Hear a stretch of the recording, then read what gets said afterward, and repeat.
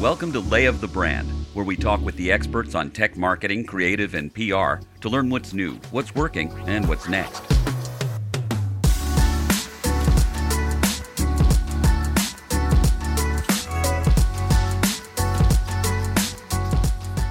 I'm Peter Jacobs of Merit Group, and in this, the second of two parts, we're picking up the conversation from the webinar Sales and Marketing Strategies for Getting Back to Business. In part one, our panel of experts gave us their perspectives on messages and content, measurement, and budget priorities, as well as aligning with sales and the rest of the C-suite in response to the COVID-19 pandemic. Now our experts, Rashmi Vittal of Conversica, Russ Cobb of IronNet Cybersecurity, and Matt Selheimer of PAS Global, not only provide more insights on realigning marketing resources, they give actionable recommendations you can apply today as we continue to navigate the changing environment. They also answer questions from the live audience. And by the way, if you have a question based on the discussion, feel free to contact us. We'll be happy to provide answers and recommendations. Now let's listen to the conversations, starting with Rashmi and her perspective on the alignment between sales and marketing.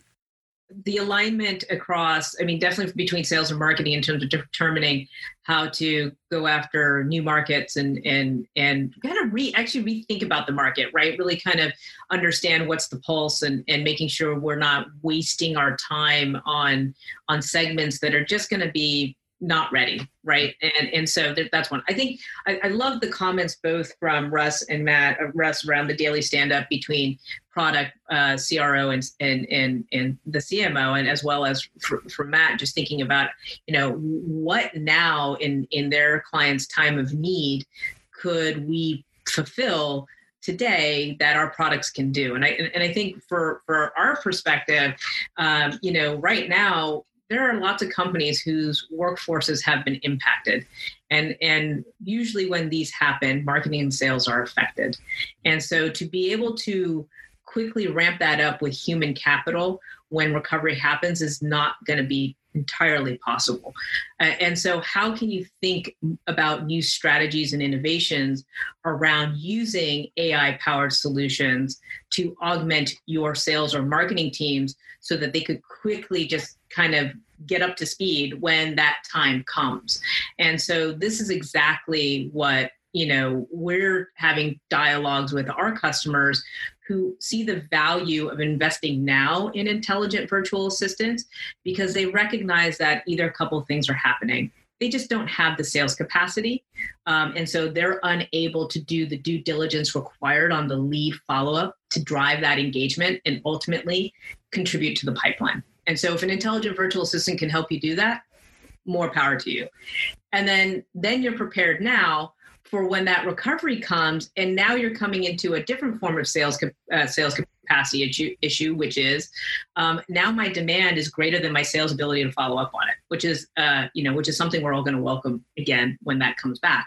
And so investing now in these types of new normal, kind of if you think about what the new normal is going to be, and if you're a forward-looking organization, you've got to start thinking about what is my new normal to me and how can I make sure that I'm just not reverting back to old strategies to try and handle this new normal. You have to think more innovatively, and you have to you have to expand kind of your playbooks to encompass new solutions that can help you kind of achieve those goals. And so that's the type of alignment we're having internally in just saying, okay, how can we get this message out better, and how can we demonstrate this for our customers? And something really just an interesting kind of data point that we have is that, in the past 60 days, our intelligent virtual assistants have actually increased the hot lead rate, like how many leads are actually interested in talking to sales, by 15%. So you would think now is a time of decline, but in fact, our intelligent virtual assistants have been finding 15% more opportunities in the past 60 days. And that's something where it's kind of like, I want to just tell people, like, don't give up. Like, don't write off this quarter. Don't. Do what you can to mitigate exposure and then be prepared for when you're ready to start that recovery phase. Well, let's follow up on this theme of aligning resources, marketing aligning with sales, your customers realigning what's going to go on within their organizations. And let me ask about realigning within your organizations. So, Rashmi, continue with that. And how is the marketing organization going to change, or how has it been changing, and what do you see going to happen? Well, we've changed quite a bit. I mean, first off, like we recognize that we can't. I mean, there's a certain amount of you have to do more with less, but at the same time, a couple of things that we're doing. One is we're definitely reevaluating our investments, and we've cut any discretionary spend that is unnecessary. We've consolidated our marketing tech stack. We'll continue to evaluate that. At the same time, it doesn't mean that we're not investing in things that we need to help progress, again, the contribution to pipeline that we're looking at. So that's happening. I think on our digital investments, we have to have a very data-driven approach and make sure that we're maximizing the return on our investments. And in this case, we're lucky we get to eat our own dog food in the sense that we can use our own tools to our own product to help drive that kind of that return, to determine whether we're getting that return on investment. I think the other thing too is we are actually doing good housekeeping in the sense that we looked at over 3,500 contacts that were that hadn't been touched in 2020, but met our kind of key demographic criteria for within our ICP, and we had our intelligent virtual assistants go against them, and we are finding active engagement and opportunity because maybe they weren't in market 6 months ago, but now they're considering being in market. Again, given the impact that they had, they could have gone through a workforce reduction. They don't think that they can kind of recalibrate that with human capital, and so they're trying to find ways of using technology to help kind of fill that gap. And so for us as well, like we're definitely doing that good housekeeping, because for us, we think about it and say there can be no stone left unturned, and we have to help drive that more advisory consultative approach with the people when we actually get them live with getting that human to human interaction. And so for us, it's that I think with sales, it's working with them very closely to make sure that they can shift their message to be more to deliver more value in their conversation, and whether that's using other customer examples as a way to say, hey, I know you could be it could be a little treacherous right now, but let me explain to you how so-and-so is, how they're coping through this and what they're thinking about, because they're a lot like you. Right. And so using those customer examples in the sales conversation is really critical, that storytelling. And then assuring them, like what we just talked about earlier, don't come across as salesy. Just really come across as, I want to really understand your pain, because I get you're going through something painful, and I want to know how we can potentially help you come out better on the other side of it.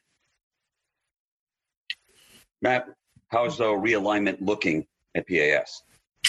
Yeah, so let me respond to that from a tactics standpoint and then from a team people standpoint. From a tactics standpoint, we are, like Rashmi said, taking a really good look, hard look at where we are investing our dollars and reevaluating, how we make, decisions for investment in demand generation programs. So I'll give you two examples. So one quick example would be around a third-party white paper that we're looking at sponsoring.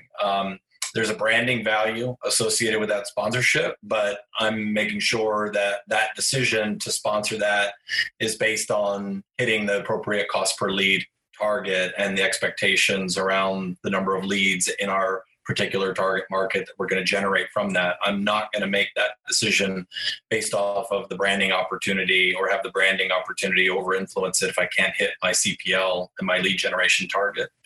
Another example would be around webinars, where, I can go out and hire an analyst to record a webinar, but then, I'm going to have to pay for that analyst time. And then I've got to drive the demand around that. That's a, fairly, more expensive, proposition than if I can do a webinar with a customer, or I can do a webinar with a thought leader that we have internally.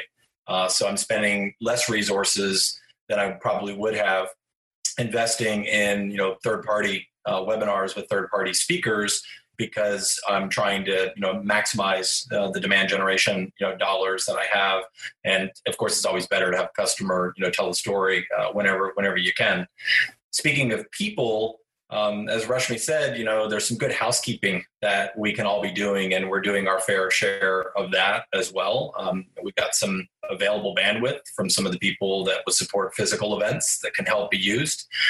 Typically, your events team are very detail-oriented people, and you can train them up on marketing operations activities, database management activities pretty quickly if they have the right attention to detail. And I think people are motivated right now to want to do good work and stay gainfully employed. So we've had some success in being able to redeploy some of the folks in the team to working on database health, database cleansing, sourcing of net new contacts and target accounts, getting those into our database, and also running what I call mini campaigns. So as I mentioned earlier, we're trying to run some programs to gather data in more near real-time basis. So we're running some mini campaigns, kind of think of them as mini nurture streams around key topics that we think have a high likelihood of producing quicker pipeline, and putting those in market quickly so we can test them and see if those hypotheses bear out. So it's a combination of tactical and people allocation adjustment from my standpoint.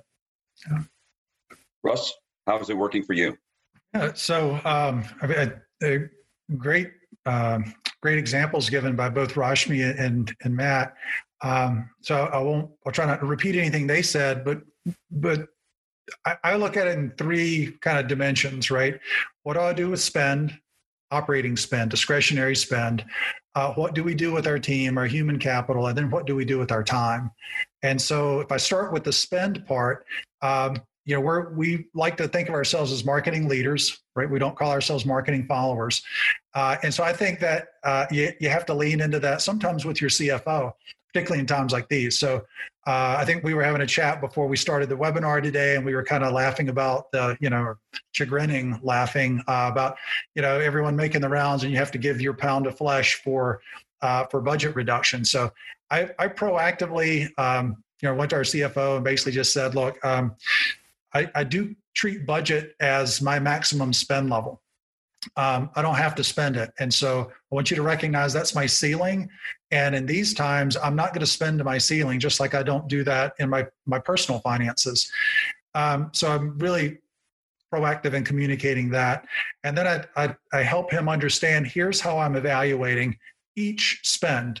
And I am paying a lot more attention than I was probably 8 weeks ago to every material spend. So I look at every one, and then I try to use kind of time horizons. 0 to 3 months impact, and the measures that go with that is getting 50 to 60% of funding. 3 to 6 months is getting most of the rest. 6 months out, and Matt loved your example about white paper, doing something, sponsoring things that are brand related. We can't lose sight of that, but we have to be really diligent about what kind of money we spend on that in terms of writing a check.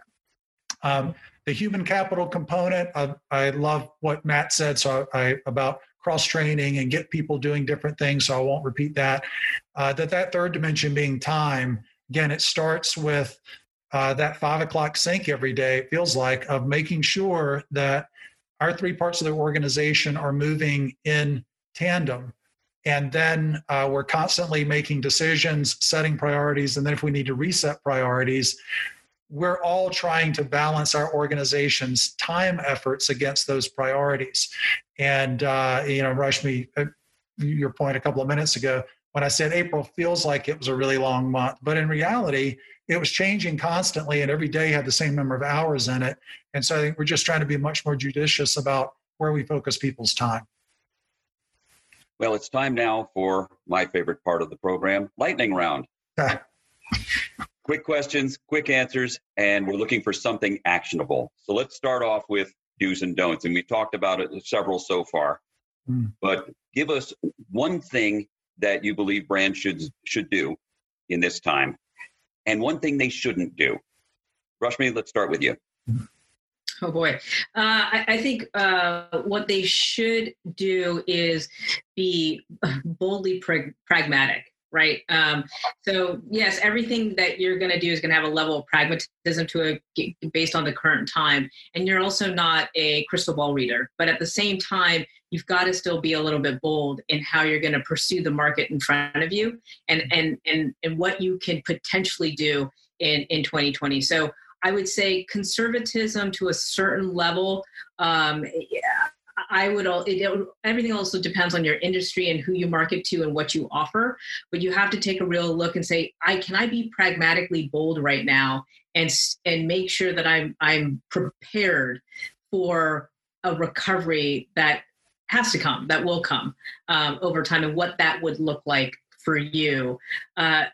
Don't do, I would say, and this might be a little tongue in cheek, but as you shift to digital only strategies and you look at virtual events and signing up for them, even if that organization has spent years just honing in, and they've spent years honing in their physical event to deliver on a great experience, and now they've shifted to a virtual event, the key indicator of that virtual event is the platform you're on and using.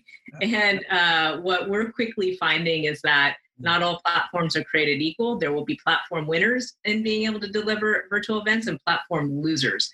And at the end of the day, the thing that we always hear is that customer experience will always beat product or price. Well, customer experience on a virtual event is big. And I'm seeing some misses when it comes to delivering on that good experience on a virtual event. So really ask that extra questions of the organizers of that virtual event and get a test drive to see what they have in store before you sponsor it. All right. Russ, what's a quick thing a brand should do and something they shouldn't? So since it's on the brand level, you should show heart in a very authentic way, meaning have that empathy for your customers, listen to them, help them understand where their actual needs are and help meet them where they are, but do so in a way that's consistent with who you are and what you represent as a company. So definitely show heart. Don't try to get credit for showing heart. And I've seen, whether it's on LinkedIn feeds or some things where there's a lot of amplification of a company or the leader of a company for just doing what's right. And so I'd say, show heart, have that empathy consistent with your brand, and then don't try to get credit for it because at the end of the day, we're people first. And that's what we should be showing right now, not trying to get credit for it from a marketing and selling perspective. Matt, how about you? I'm going to try and do 2 quick do's and 2 quick don'ts. So the first do is content. Russ alluded to this, mentioned this earlier. Content is the engine of a successful marketing organization. So you got to keep producing good quality content, but make sure it's relevant to your buyers' needs and challenges right now. The other do is to take advantage of this current situation from the perspective of thinking of this as an opportunity, not just as something to respond to, but something to try and pursue as an opportunity. I think one of the greatest business leaders we've had over the course of the last several decades was Andy Grove from Intel.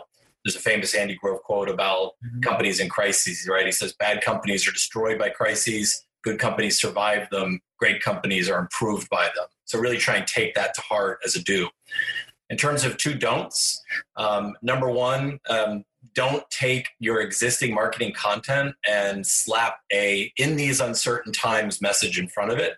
That will come across as very inauthentic. I can't tell you how many emails I've gotten from vendors trying to sell me products and services that start that way and just immediately turn me off. And then the other don't is don't do whatever sales asks of you.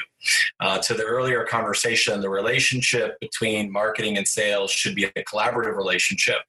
Don't allow yourself to be put in the position of just responding to what sales is asking for. When they say jump, you say how high. Don't do that.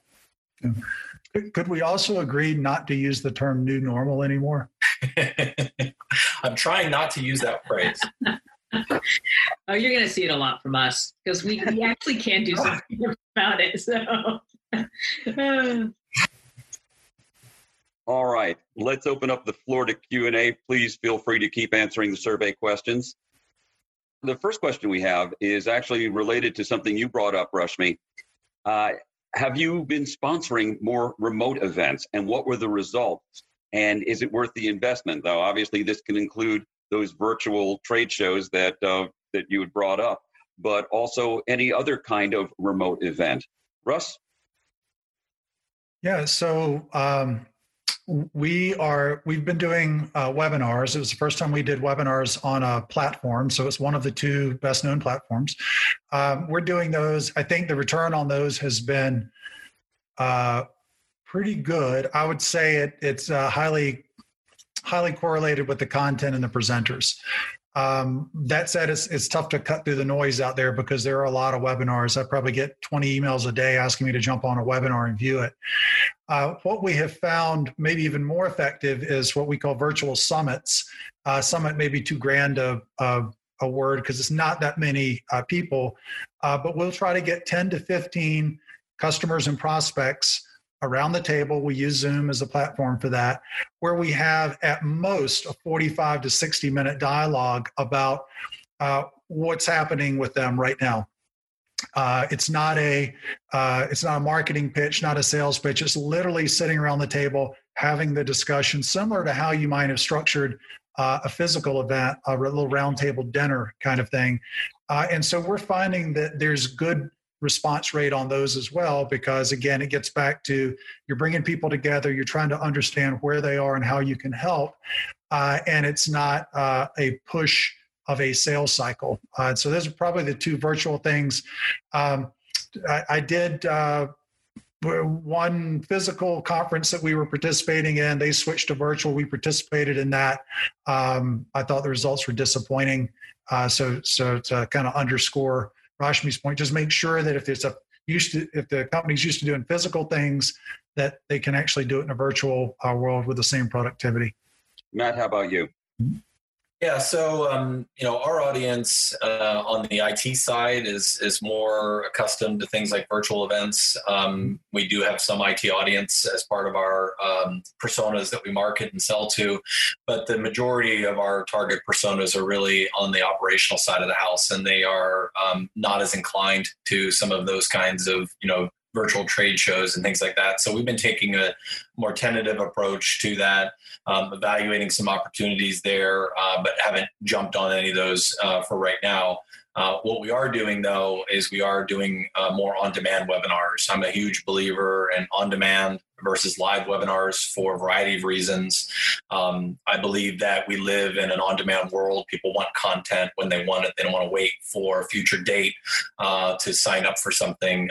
So I know we're doing this as a live webinar, but generally, my preference is on-demand by default, straight to Blu-ray, straight to DVD, if you will, or straight to streaming. And I think that as marketers, that gives us an opportunity to create a variety of different topics that we can be able to put out there to our contacts and see what they're interested in, what they're engaging in, do A/B testing and those sorts of things. So we're taking a more tentative approach to virtual events, but we've ramped up our on-demand webinar volume significantly. Rashmi, will events come back? Physical? Absolutely. Do you believe we're going to see that kind of that kind of gathering again in the near term?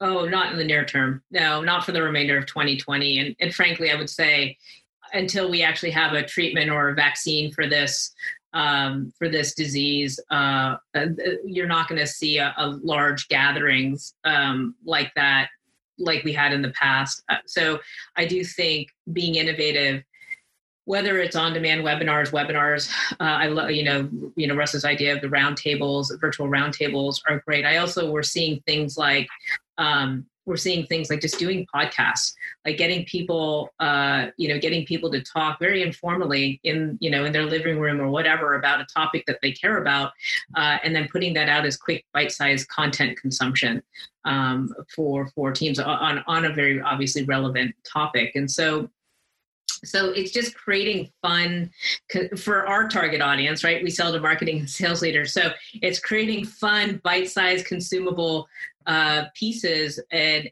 that people would be interested in hearing. And also, just sweat equity. I mean, it doesn't take much for the experts on our team to lend themselves to other people's webinars. So other people's webinars, other people's podcasts, whatever it might be. So I'm finding that for us, just renting myself out as much as I possibly can also help spread spread the word and get new insights out there.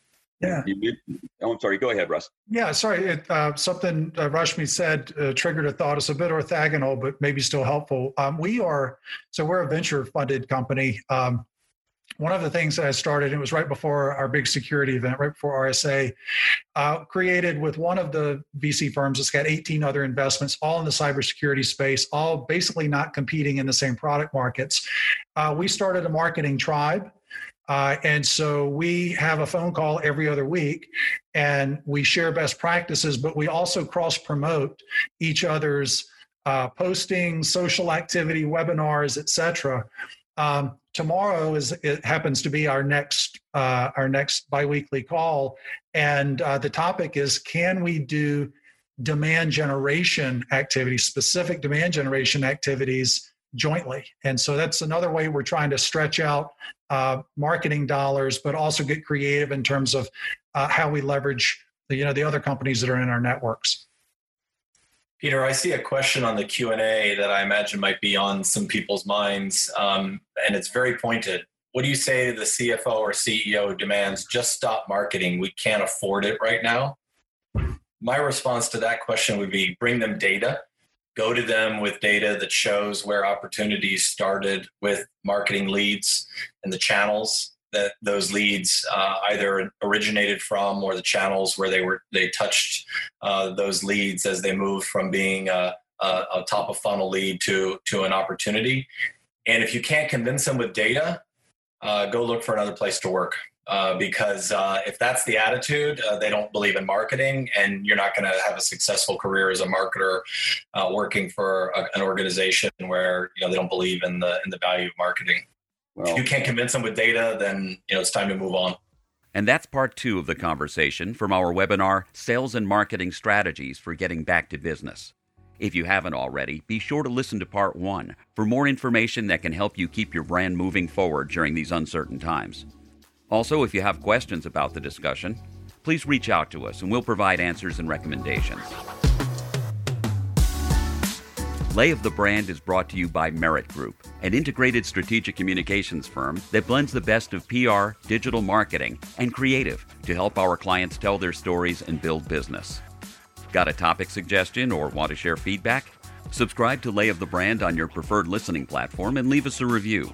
And please spread the word and tell your friends and colleagues to tune in as well. To learn more about Merit Group, check out layofthebrand.com.